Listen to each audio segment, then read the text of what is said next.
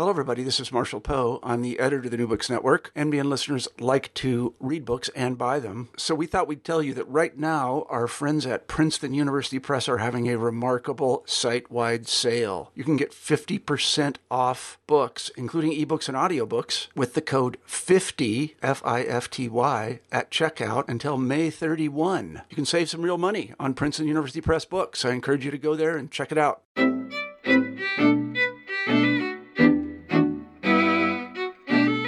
Hi, welcome back to New Books in Jewish Studies. I am Davida Goldberg, today's host. We'll be talking today to Ms. Judy Selden Cohen and Rabbi Judith Schindler about their new book, Recharging Judaism, How Civic Engagement is Good for Synagogues, Jews, and America. So the book is about why synagogues and rabbis and lay people and congregants can and should engage in social action, and also how they can do so, and also why civic engagement is, in fact, an authentically and particularly Jewish mode of engagement. So I see kind of three pillars to the book, and it was pretty interesting. I have to admit, I haven't read many books that are about synagogues, and a lot of such books are written by rabbis for rabbis. This particular book is written by one rabbi and one lay leader, and I think that their audience is also meant to be that kind of plural kind of audience. People who should be interested in this book will be many different kinds of people, who either affiliated or unaffiliated. And I have to say it was a pretty inspiring read. And to be frank, it's kind of surprising to be inspired and so interested in a book about synagogue engagement. So I thought the first question I would ask today is just get a little background about the two authors personally, and ask Rabbi Schindler and Ms. Selden Cohen, can you please tell me a little bit about who you are, where you come from, and what kinds of things went into your eventual interest in this particular topic? Great. I'm Rabbi Judy Schindler, and I think what moved me towards this book is my father's background. My father was born in Munich, Germany, and my grandfather wrote for an underground Yiddish newspaper, and he had read Mein Kampf. He saw what Hitler could do, the devastation that would result as in following upon Hitler's leadership. And so my father spoke out in 1933, and they came to arrest him on the first day that they were making arrests for those who were dissenters. And so my father went and slept at a Jewish hospital that night and left for Austria. And so he was not arrested because he had foresight and could see that that would happen. Ultimately, my father stayed in Germany for 5 years. He and my grandmother and my aunt got out just in time. But I know what can happen when we are not civically engaged, when we don't speak out against the evils that we see. So I think that is one thing that really moved me to be a social justice advocate. I became a senior rabbi of a congregation in Charlotte, North Carolina in 2003. And the day I became senior rabbi, we had a great leader of social justice, a social justice giant, Al Vorspan, and he was visiting the congregation. And I was frustrated because we were, as a congregation, deeply engaged in volunteerism, but we weren't using our power to make a difference in the structural issues that caused oppression. And so Al Vorspan gave me some guidance. I spent the next 13 years working on that, moving the congregation towards civic engagement with some very dynamic lay leaders. So I think that was the second thing in my background that moved me to write this book, to take what I've learned from my own experiences and from those across the country and share that learning with others. And lastly, Elie Wiesel, he was in Charlotte and met with a group of leaders. And we said to him, the world, there are so many issues in the world and the problems of our world are so vast. What do we do? And Elie Wiesel said that we should pick one issue to which we feel a passion to respond, and we should really use our words to make a difference. And so I pray that in creating this book that Judy Selden Cohen and I are indeed using our words to make a difference. Our second author here, Judy Selden Cohen, what can you tell us a little bit about yourself? So I have an entirely different background from Rabbi Schindler, which is one of the things that we think adds to the richness of the book. I was a business executive for 20 years. I worked for an NFL football team. I worked in management consulting. And a little bit more than 10 years ago, I retired from the business world and started volunteering at my synagogue, doing a lot of volunteerism and social justice work with Rabbi Schindler. And we did amazing things in our community. We became the first Jewish-sponsored site for the Children's Defense Fund, Freedom Schools, which stem summer learning loss for children in high poverty. So now we're in our 8th year with 80 scholars who are doing better in school because their summer is more productive for their reading skills. We worked on affordable housing and homelessness, and all the change that we made in our community really motivated me to want to help other synagogues make change in their communities, in their states, and in this country. Frankly, I don't say that I'm retired anymore because now I'm an author with a new mission to help other congregations make change like we have. Yeah, wow.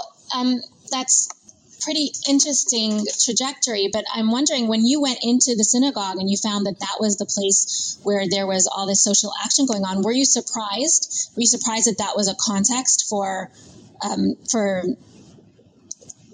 social action, for things that are going on well beyond the Jewish community and beyond the synagogue?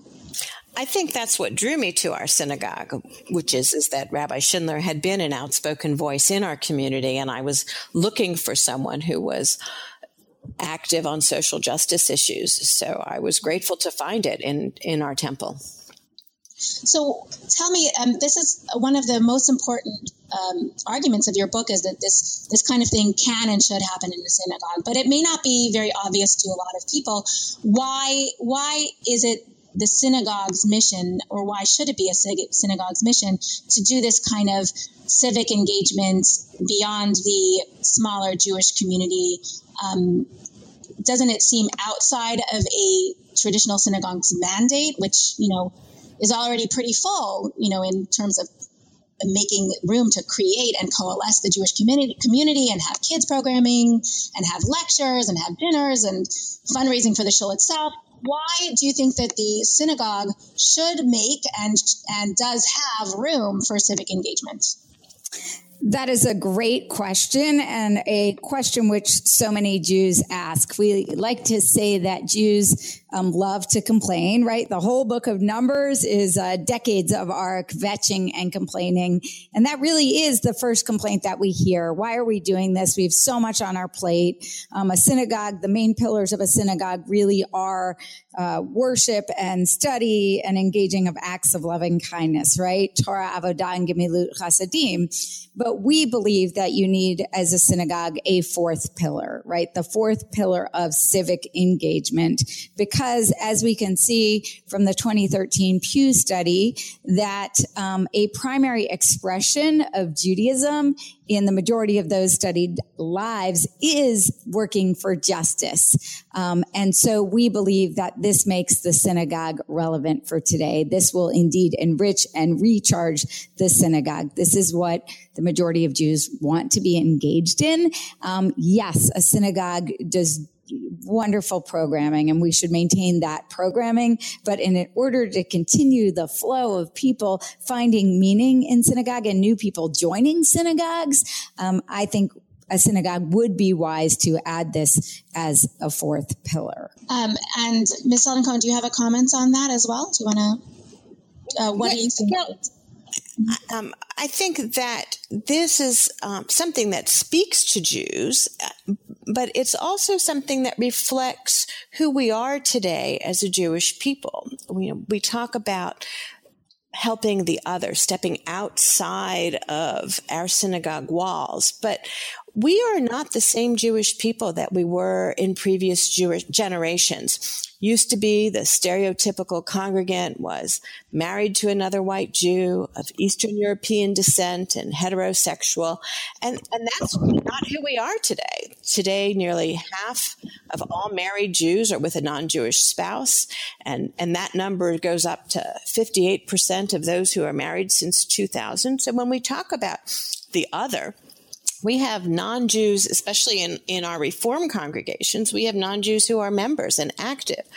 6% of American Jews are people of color. So when we get involved in causes for Latino people, for African American people, those are also our people.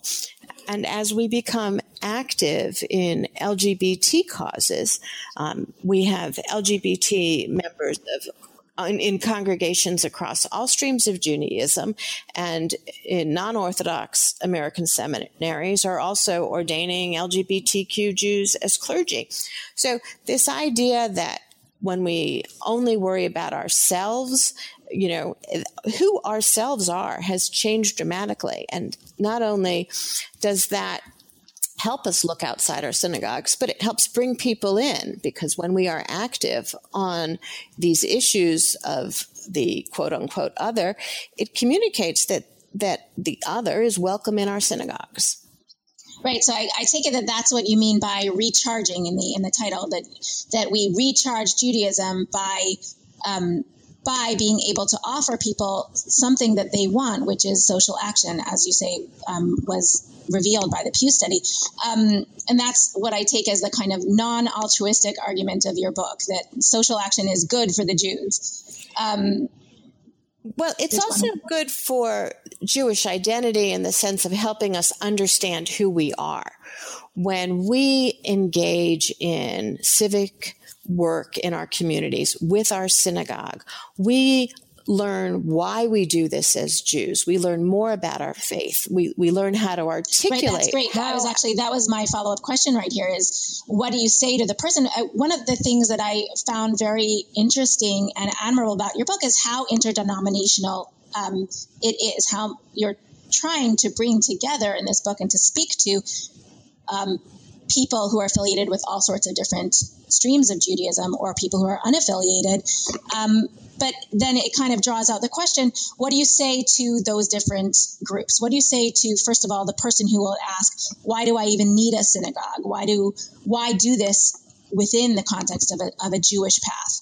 Isn't doing synagogue work or doing social work out of a faith institution just kind of tribalist or theistically dogmatic? What does the Jewishness bring to the social justice? We believe as Jews, we are required to act in our communities. There's a great discussion about why synagogues have windows, that we're supposed to look outside while we're praying and be connected to the world. When you look through history, you see many Jews who are engaged in social justice causes, and there are a lot of reasons, but part of our thesis is that this is a religious imperative for us.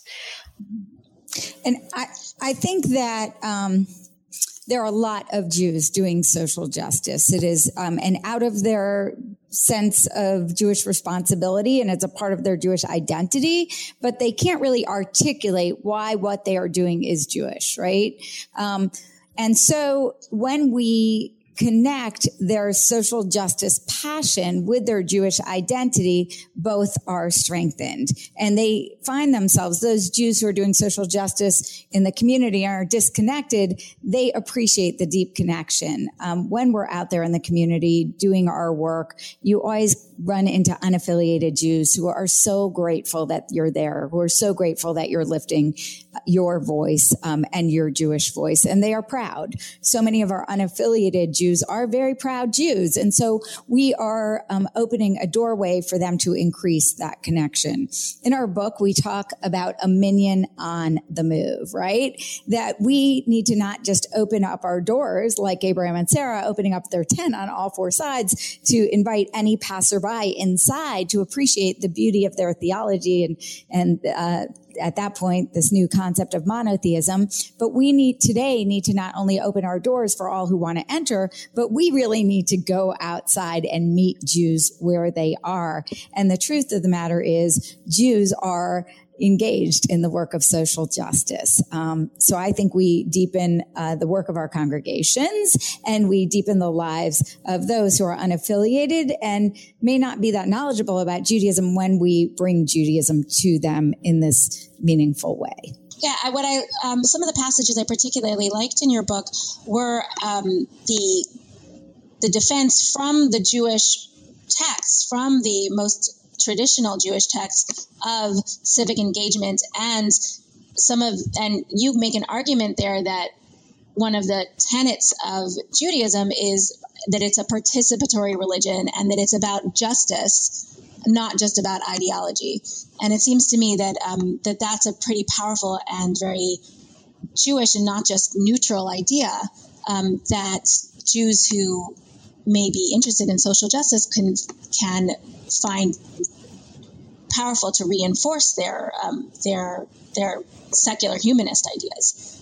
Yes, I agree. What we tried to do is take those texts and show how beautifully those sacred texts of Judaism speak to the causes about which we care so deeply, whether it's immigration or disabilities or the environment, right? If you look at the V'ahavta, right, so in our book, right, we recognize that some people are not drawn to the Jewish text. So we often put those texts as sidebars, and people can choose to look at them, or they can gloss over them or come back to them at a later time. But there is a richness and beauty of these Jewish texts. So if you look at the V'ahavta, it talks about the consequences of not following God's commandments in the traditional sense, but we talk about the environmental consequences of not caring for our earth, right? And the consequences of the ground not producing, or droughts or famines, those can be a result of our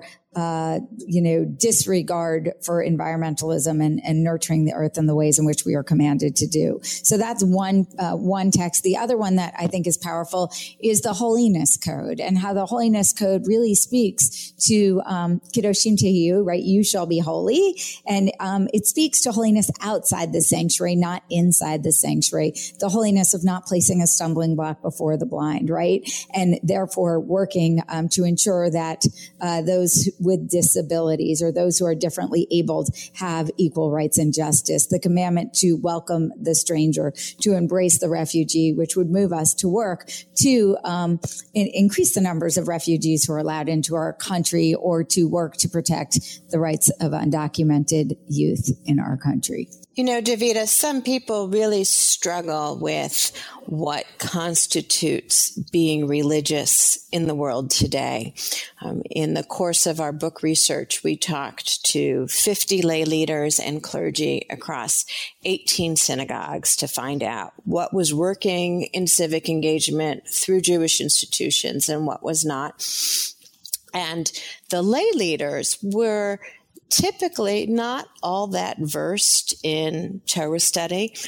Most of them, when we asked them, what Jewish text inspires your work, instead of giving us something from Torah or Talmud, they would quote Rabbi Abraham Joshua Heschel, and who said after he crossed the Selma Bridge with Dr. King during the Civil Rights Movement that he was praying with his legs. We had a really interesting conversation with a lay leader in our synagogue who comes almost daily into our building for his organizing work on behalf of the aging in our community. And his grandson, who is 8 years old, sees his frequent attendance and says that Stephen is the most religious person he knows. Stephen remembers that his own grandfather prayed 3 times a day.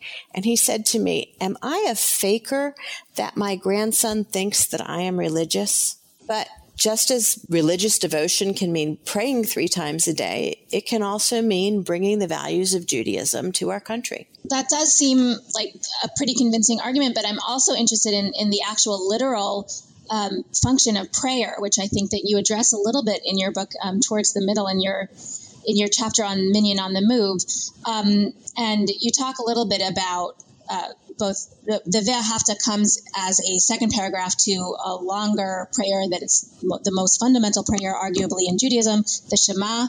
And you talk about the function of prayer and as a moment of intentionality that you can then use in the real world, right? So in a sense, if you're praying with your legs, it might set it up as if you're saying that you pray with your legs instead of also engaging with more traditional Jewish ritual.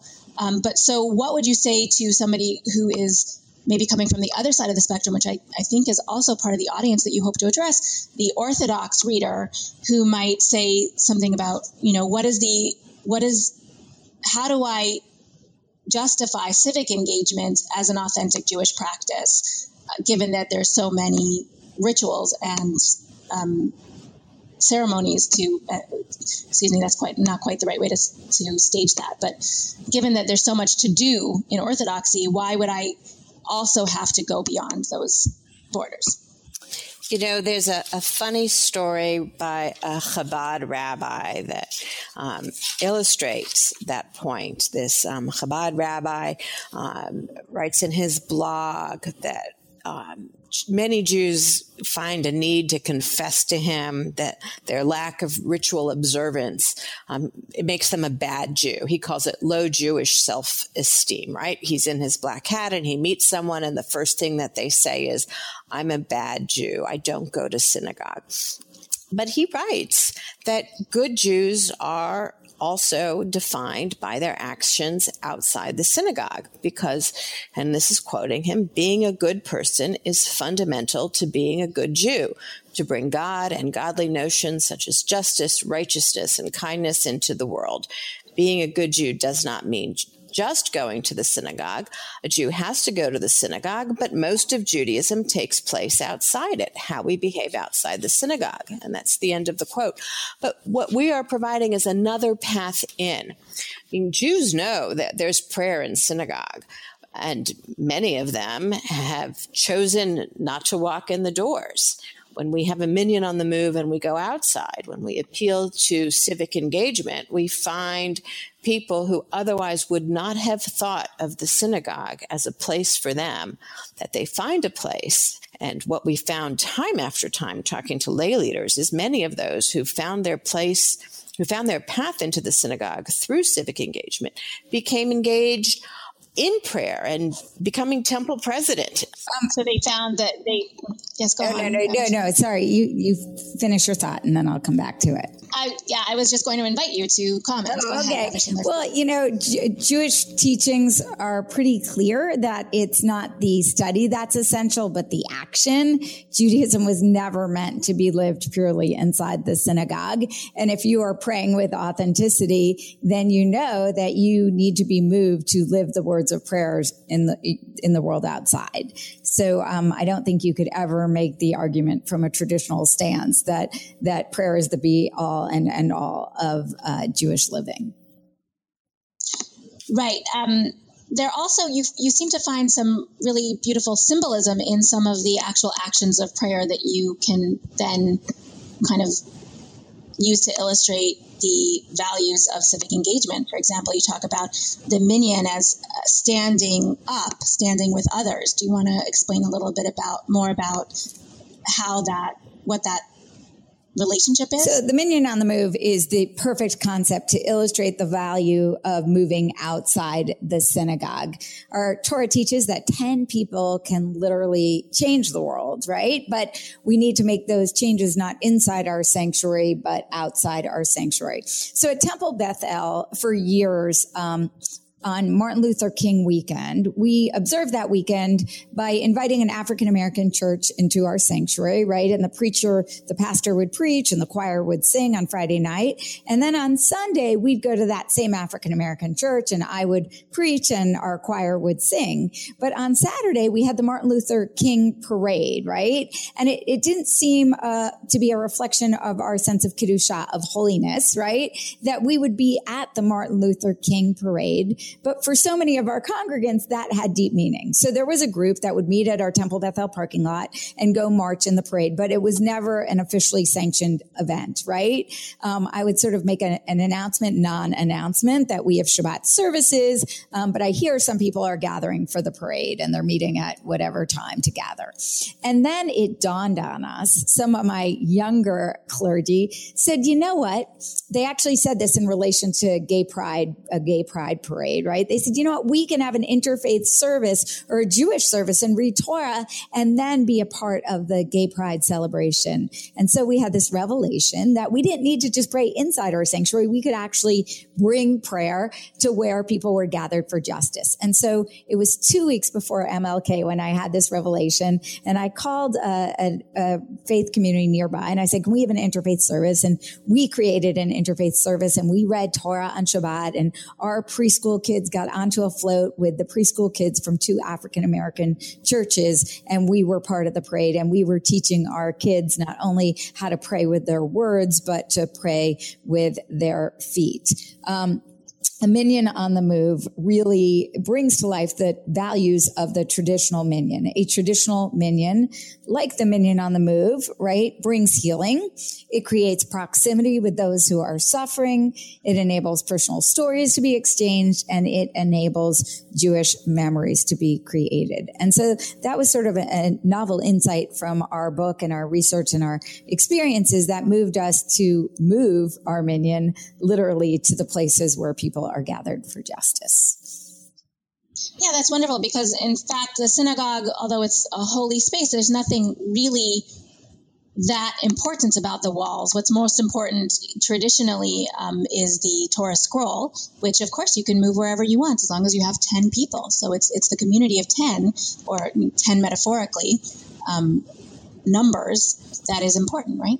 Exactly. So we bring our Torah with us, and we had this journey for justice in 2015. The Reform Movement, in partnership with the NAACP, marched from Selma to Washington, D.C. for 40 days. And each day, different group of rabbis, tons of rabbis and tons of congregants would take a leg of that march, right? And we carried the Torah the whole way with us for 40 days from Selma to Washington. And each state that we marched through and passed through, we dealt with a different issue related to racial justice, whether it was education or voting rights or other issues. So there are so many times now where we literally bring our Torah with us on our marches, on our journey, and in our worship on the road.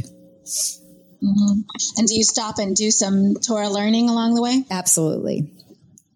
Mm-hmm. So to be honest, a lot of the examples that we're coming up with today, and in your book as well, they're politically charged, right?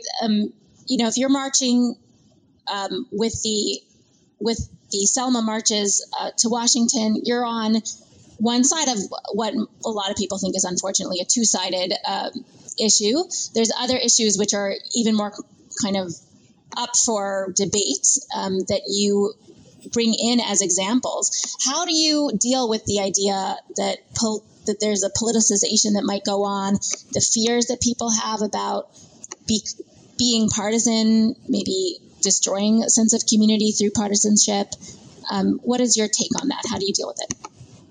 So we talk about the importance of listening to your congregation to understand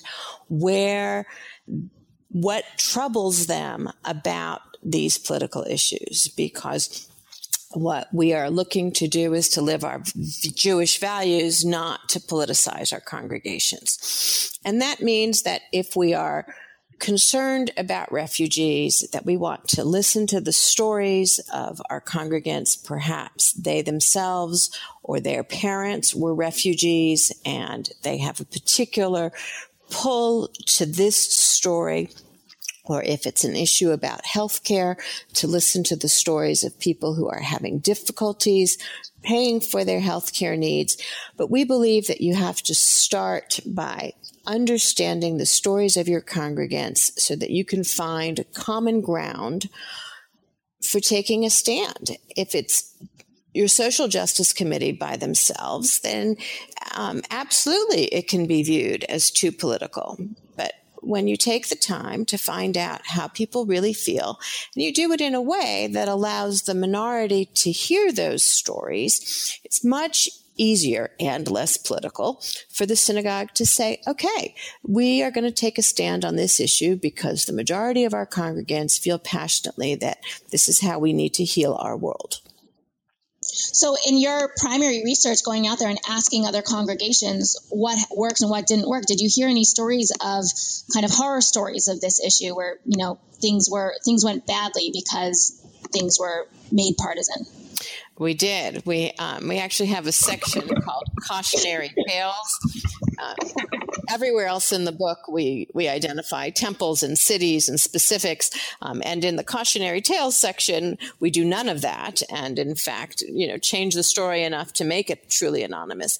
But we find that if congregations don't take the time to listen, that they get themselves in trouble. They end up on the opposite side of an issue that affects a congregant's business. They find out that they have naively gone down a path and they had an expert in the congregation who could have explained to them why that path was not a path to change.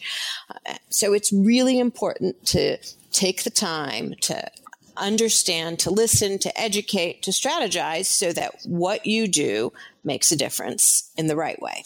Mm-hmm. So you actually, go ahead. So I just love to add that Judaism thrives on meaningful, deliberative dialogue and debate, right? From Abraham challenging God, right? God says, that the injustices of Sodom and Gomorrah have reached me and, I want to destroy the city. Abraham challenges him and says, will not the judge of the world act with justice, and challenges God to look down on the city and see if there are those 10 righteous souls, so that the innocent will not be killed with the wicked in that case. And then the Talmud thrives on debate. We have 6,200 pages of debate in the Talmud. And actually the Talmud goes with the majority opinion. And that's what we are doing. We are struggling to listen, to dialogue, to debate, to understand, to find common ground so that we can move forward and really bring the values of our faith to our community. So we believe that, it is that listening and listening to the majority and to the minority that's so critical, not only with the Supreme Court and, documenting the minority opinion so we can learn from it. And sometimes it is that minority opinion that leads the way for necessary change in the future. But it's also, in the Talmud that we have the stories of Beit Hillel and Beit Shammai, the house of Hillel and the house of Shammai, and the majority of halakha is determined according to the house of Hillel, and the rabbis ask why, and they answer their own question, of course. They say that Hillel not only listened and tried to understand Shammai's opinion, but Hillel, in making its argument, it posed and responded to or proposed Shammai's arguments first. And so we can learn a lot from that we need to listen to the other. We need to understand their arguments. We need to put forth their arguments first as we move forward. And hopefully in that process, we can work together. Yes, civic engagement has the potential to be divisive, and we don't want that to happen. We want to keep the congregation together. And that's why this book is so critical, because it lays out the models and the learning that has come from congregations who have done this job successfully. Yeah, you have a very specific blueprint here with a certain number of kind of pillars or actions to take. I want to ask you about that in just a moment, but I also just wanted to comment about this idea of listening and how important that is, and how kind of inspired I was by your chapter on this, because these days, I think where people are feeling that politics has become even more of a powder keg than it has ever been. That might be one of these kind of anachronistic feelings. Maybe it's always been a powder keg, but it's very, very hard to talk to people who don't agree with you. And it could be that we can find incredible inspiration in Judaism about how to have difficult dialogues. And it could be really interesting that the synagogue could be a place to teach us actually how to have kind, empathetic, and understanding dialogues with one another. which is in contrast to what I think is going on in public. So I really appreciated that angle that you took in your book. And I wonder what you can say about that, and also what the other kinds of how-tos that you've given us in your book are.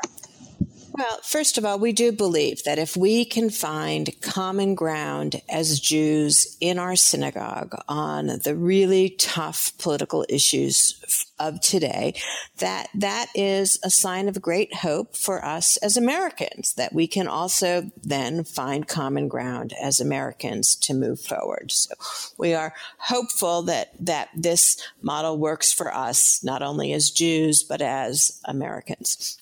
And we have tried to give as pragmatic structures as we can to help synagogues go down this path, because it is a new path for many synagogues, but they are motivated to do something. You know, we talk to rabbis and, excuse me, and they have people saying to them, I need you to speak on this issue. And they have other people saying, you know, please don't speak on this issue. And that does create a difficult dynamic.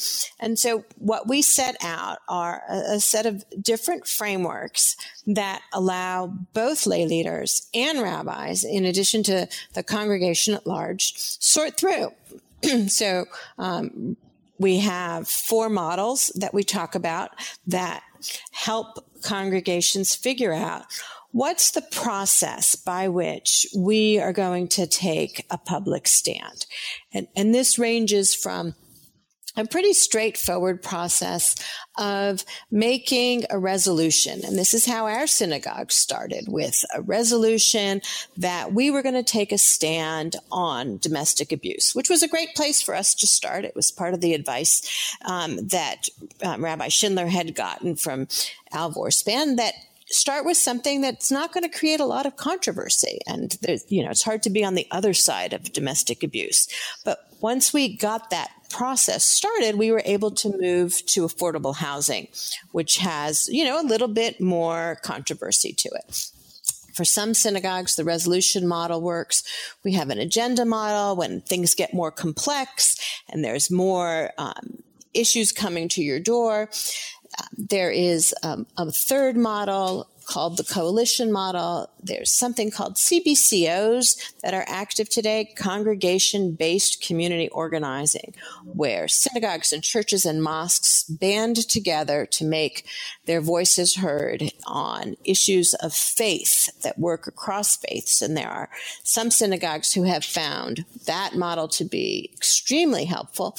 And then finally, the last model is the traction model, which is synagogues that are not concerned about the board weighing in on every detail.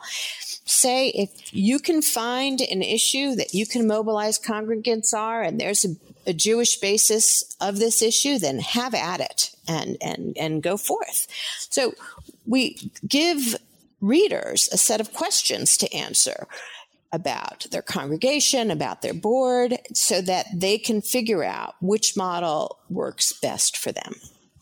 Mm-hmm. Well, it seems to me like there was a couple of even very simple ideas that you presented in the book that, like, if I want to strike a committee in my shul, I kind of have a very good idea right now of what would be the first steps. And you say the first step is to listen to the congregation and to gather ideas. You can do so by a survey, but you're pretty assertive to say that a survey won't be enough, right? Yes. We start, the listening campaigns happen in many ways in many congregations. I think the best example of a listening campaign was when B'nai Jeshurun in New York City started this process, right? And they did 613 one-on-one conversations to reflect the 613 mitzvot commandments in the Torah. But last time they embarked on a listening campaign. They actually did 3 parlor meetings, right? And asked people, what are they angry about? What are they concerned about? What keeps them up at night? And move forward to find their direction based on parlor meetings. So largely today, people are using parlor meetings, though some congregations are still engaged on those one-on-one dyads to learn about issues, because it's not only about hearing about what the congregants care about and their passion, but it's about building relationships that keep people coming to the table. And also you're able to find great leadership in the congregation when you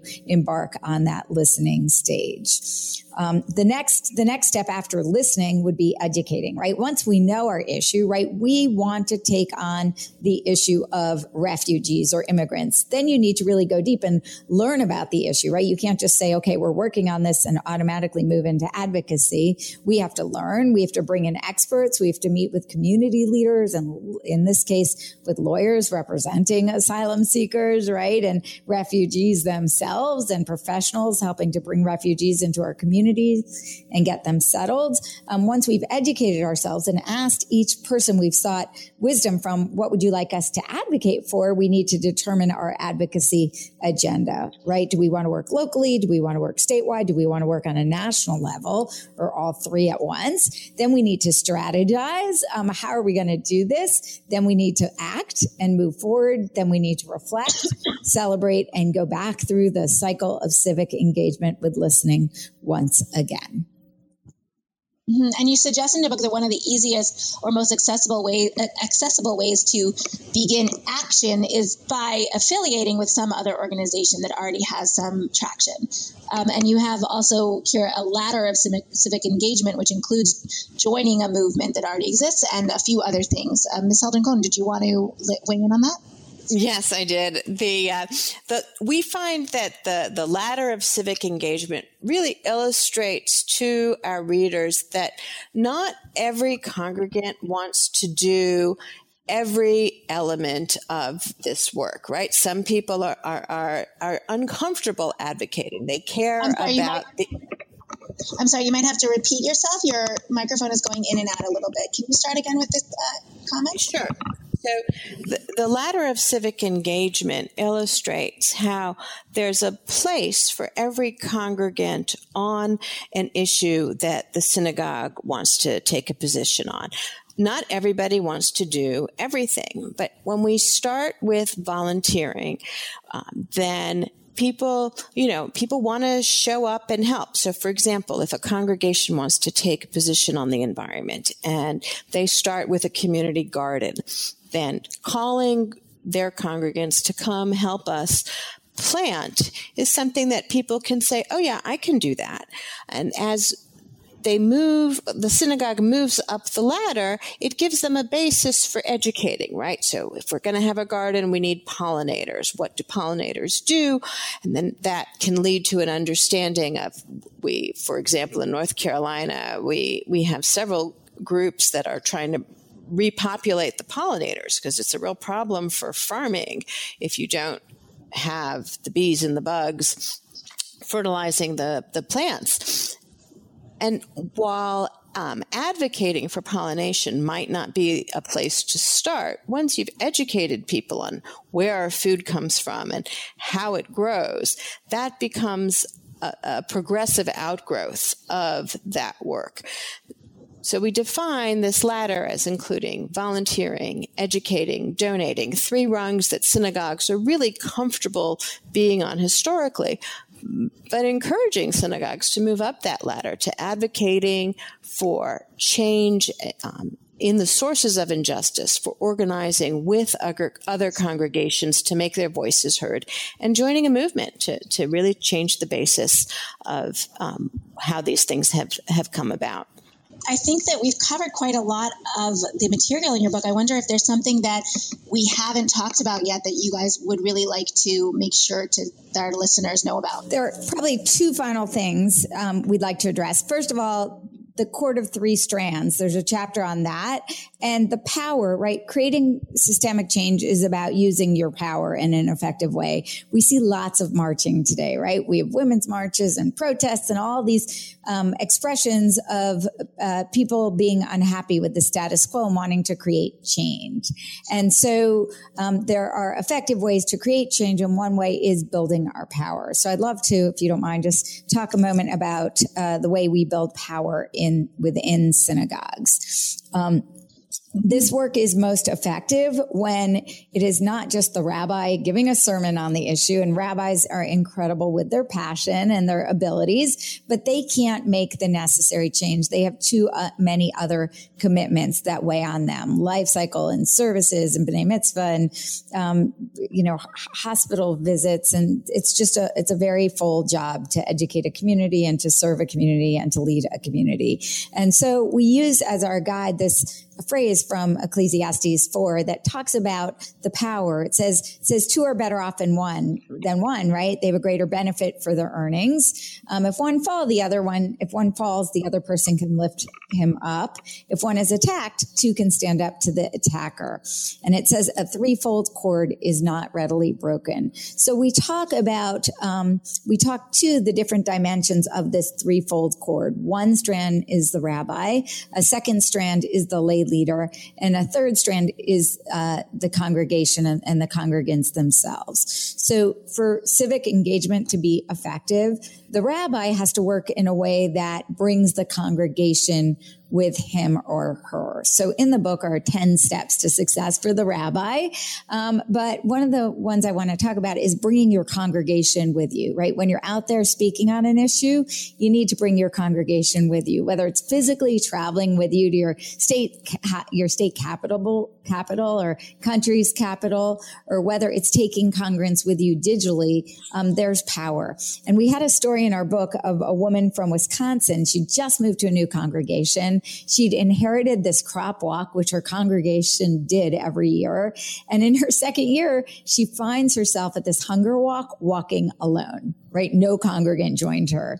And they said, this is what our congregation does. But if you're marching alone as a rabbi, you probably shouldn't be marching on that issue unless you're doing it as an individual and a person who cares about a cause, but not in the name of your congregation. So one key piece of wisdom of the 10 pieces of wisdom for rabbis is bringing your congregation with you and not marching alone. The second strand, Judy will pick up. So the second strand is lay leaders. We as lay leaders need our clergy to elevate issues in our congregation and in our community.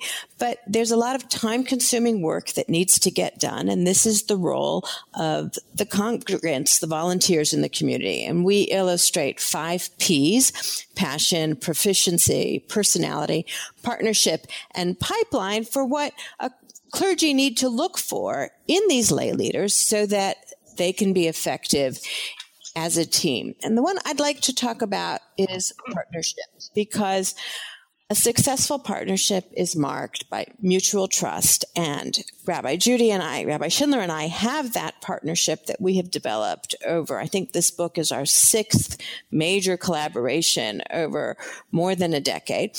But our story is replicated in many synagogues across the country. We heard from one lay leader in Dallas who said every one of us who worked with our rabbi would walk through fire for him if he needed it. He has built such a strong relationship with us. Another lay leader said about her rabbi, I went to Israel with her. I went to DC with her. I told her, I will follow you anywhere. Just tell me where you need to go. And that relationship where you know as a lay leader that your clergy has your back, where you as clergy know that your lay leader is going to be informed and give you the material that you need, that helps you move this ahead. Because also in our cautionary tales, we talk about what happens if you aren't in this together, and it is not effective. And yeah, I think Sorry. And just the final strand is making sure the congregants are engaged. And we use the text from Nitzavim, the portion called Nitzavim, where Moses is speaking to the Israelites to affirm the covenant. And Moses says, you stand here right before God, you tribal heads, you elders, you officials, the men of Israel, you children, you women, even the stranger in your midst, from wood chopper to water drawer, to enter into the covenant. And success in civic engagement is increased when we invite all segments of the congregation congregation to stand with us in this work. Brotherhood, sisterhood, seniors, religious school. Each segment of the congregation can be involved in the issue which we care about, whether it's hunger or affordable housing or the environment. When a congregation makes it a congregation-wide issue, some people will do service projects, some people will advocate, some people will look at solutions through philanthropy and tzedakah. But when we bring these three strands together of the rabbi and the lay leaders and the congregation, we can indeed make some of those structural changes that I believe Deuteronomy calls us to make, right? Deuteronomy says there shall be no more needy among you, right? When we really engage in this work, we can create a society where there's less oppression and greater justice. Well, that's beautiful. I really particularly appreciated throughout the book all the different quotes that you take from Tanakh, from Torah and prophets and Talmud to illustrate these points and to show that these are really Jewish values. That we take care of our poor and the widow, that we do so without condescending to them. It's a big Jewish concept that you also mentioned in the book, that, it's not about helping somebody in order to kind of use your privilege, but it's about uplifting everyone all together. So I really appreciated your book a lot, and I really appreciate this conversation. And I'm wondering what next is going on for you. Are you going to be writing another book? Are you going to be working on new collaborative projects together? What's your future together?